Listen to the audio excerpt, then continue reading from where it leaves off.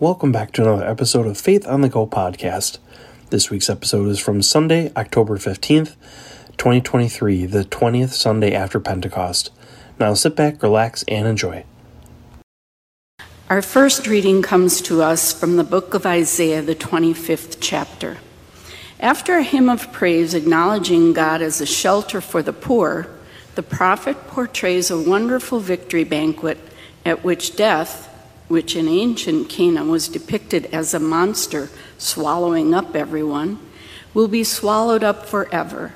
The prophet urges celebration of this victory of salvation. We read, "O Lord, you are my God.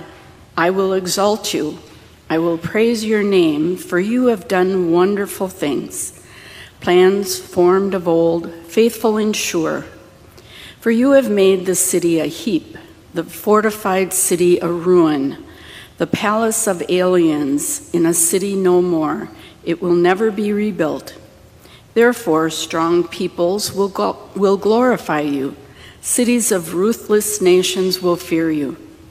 For you have been a refuge to the poor, a refuge to the needy in their distress, a shelter from the rainstorm and a shade from the heat. When the blast of the ruthless was like a winter rainstorm, the noise of aliens like heat in a dry place, you subdued the heat with the shade of clouds. The song of the ruthless was stilled. On this mountain, the Lord of hosts will make for all peoples a feast of rich food, a feast of well-aged wines, of rich food filled with marrow, of well-aged wines strained clear.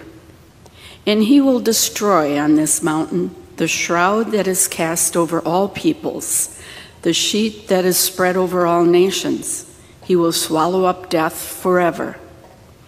Then the Lord God will wipe away the tears from all faces, and the disgrace of his people he will take away from all the earth, for the Lord has spoken. It will be said on that day, Lo, this is our God. We have waited for him, so that he might save us. This is the Lord for whom we have waited. Let us be glad and rejoice in his salvation. This is the word of the Lord. Our second reading comes from the book of Philippians, the 4th chapter. Though writing from prison and facing an uncertain future, Paul calls on the Philippians to rejoice and give thanks to God no matter what the circumstance.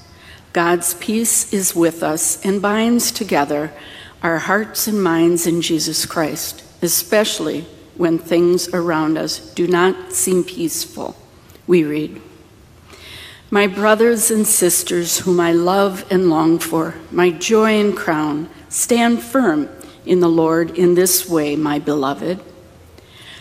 I urge Euodia and I urge Syntyche to be of the same mind in the Lord.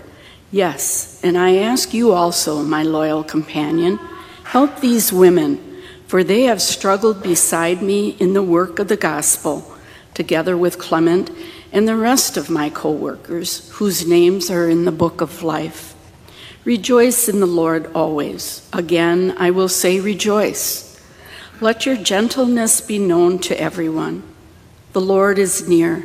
Do not worry about anything, but in everything by prayer and supplication with thanksgiving, let your requests be made known to God, and the peace of God, which surpasses all understanding, will guard your hearts and your minds in Christ Jesus.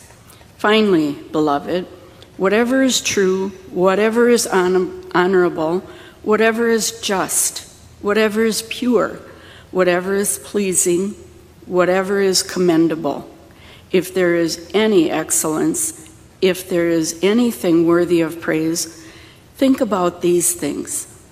Keep on doing the things that you have learned and received and heard and seen in me, and the God of peace will be with you. This is the word of the Lord. The Holy Gospel according to St. Matthew, the 22nd chapter. Glory to you, O Lord. Once more, Jesus spoke to them in parables, saying, "The kingdom of heaven may be compared to a king who gave a wedding banquet for his son. He sent his slaves to call those who had been invited to the wedding banquet, but they would not come. Again, he sent other slaves, saying, 'Tell those who have been invited, look, I've prepared my dinner. My oxen and my fat calves have been slaughtered, and everything is ready. Come to the wedding banquet.'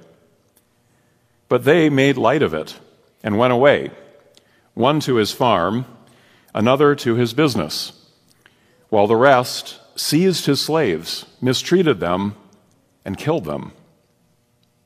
The king was enraged. He sent his troops, destroyed those murderers, and burned their city.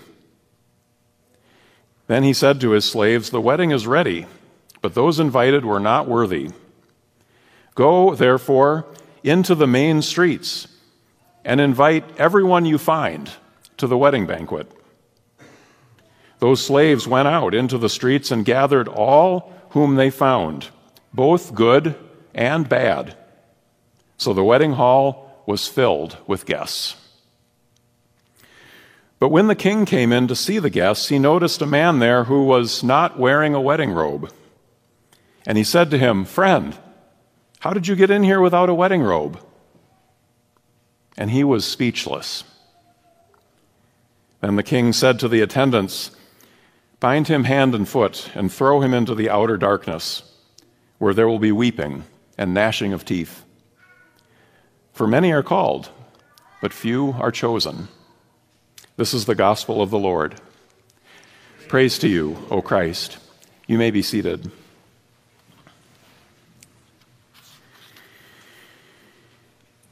And I invite you to join me in a word of prayer.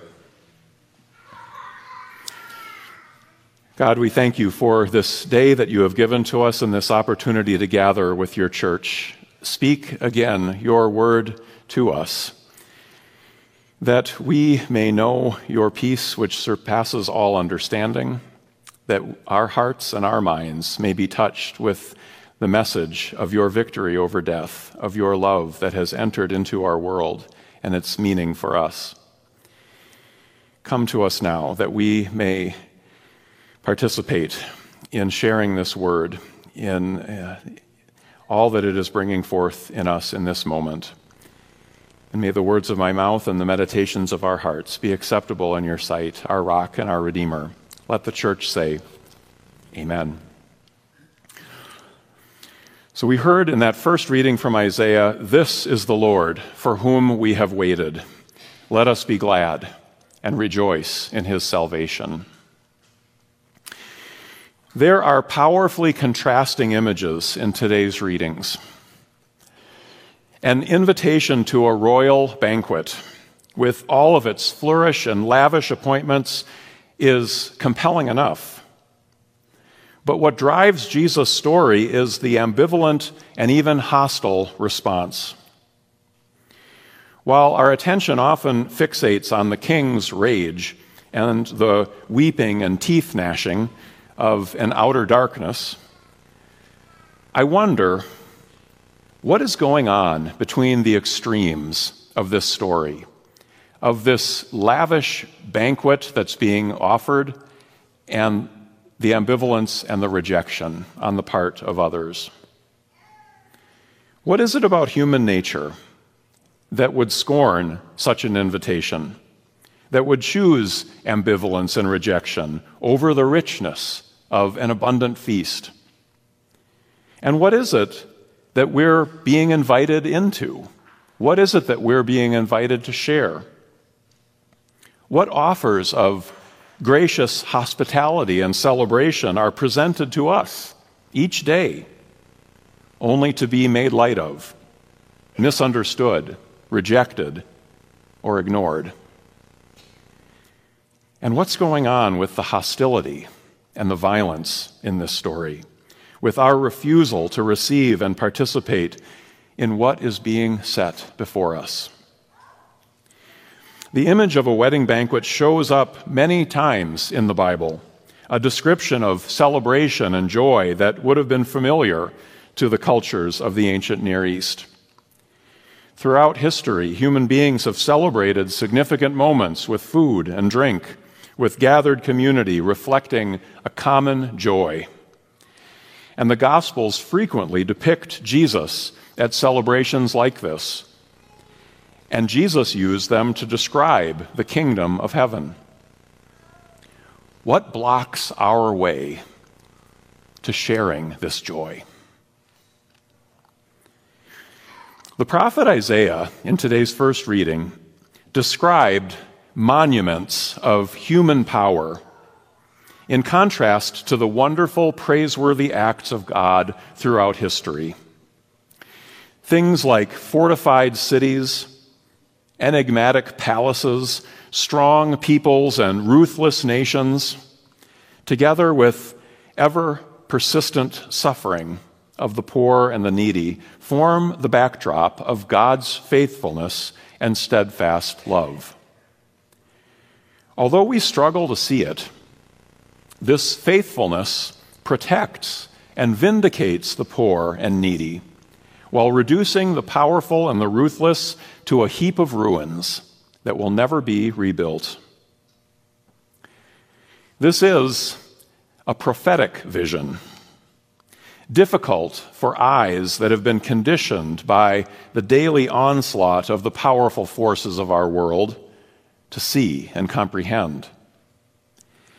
Instead, we witness the depressing and terrifying exercise of power through violence and oppression, through the ongoing suffering of the poor and most vulnerable in our world, and a frustrating inability to change anything, a helplessness that seems to beset us all.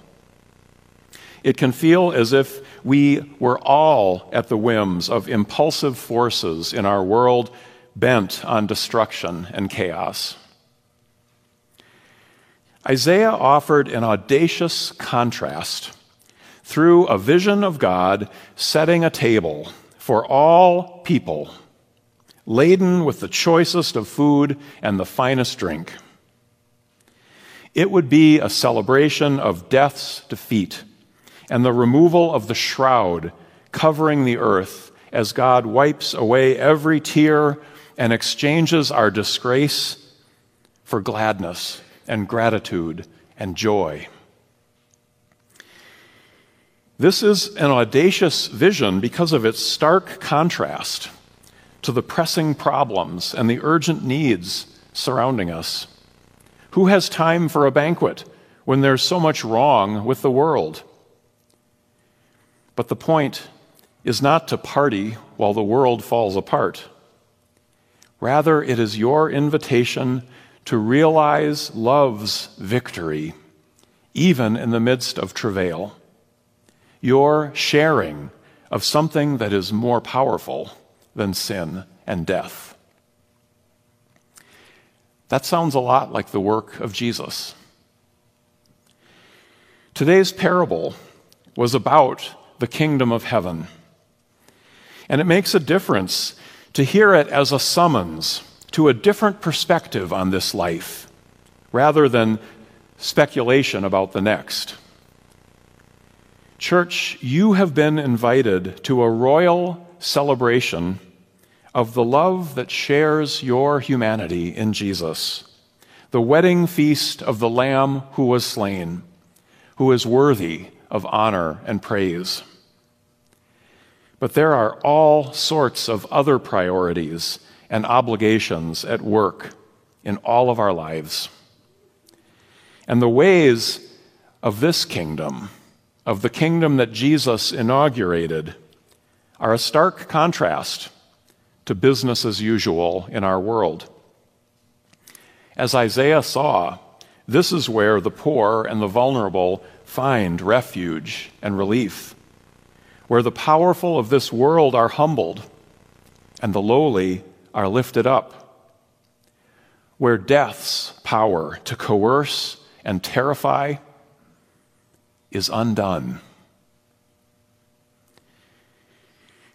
Life in this kingdom, church, is more than just passive awareness. It's more than just kind of, well, that's interesting. I wonder what's going on in here. Maybe I'll wander in for a little bit and kind of see what's going on. It's more than that, church. This invites your full participation and investment.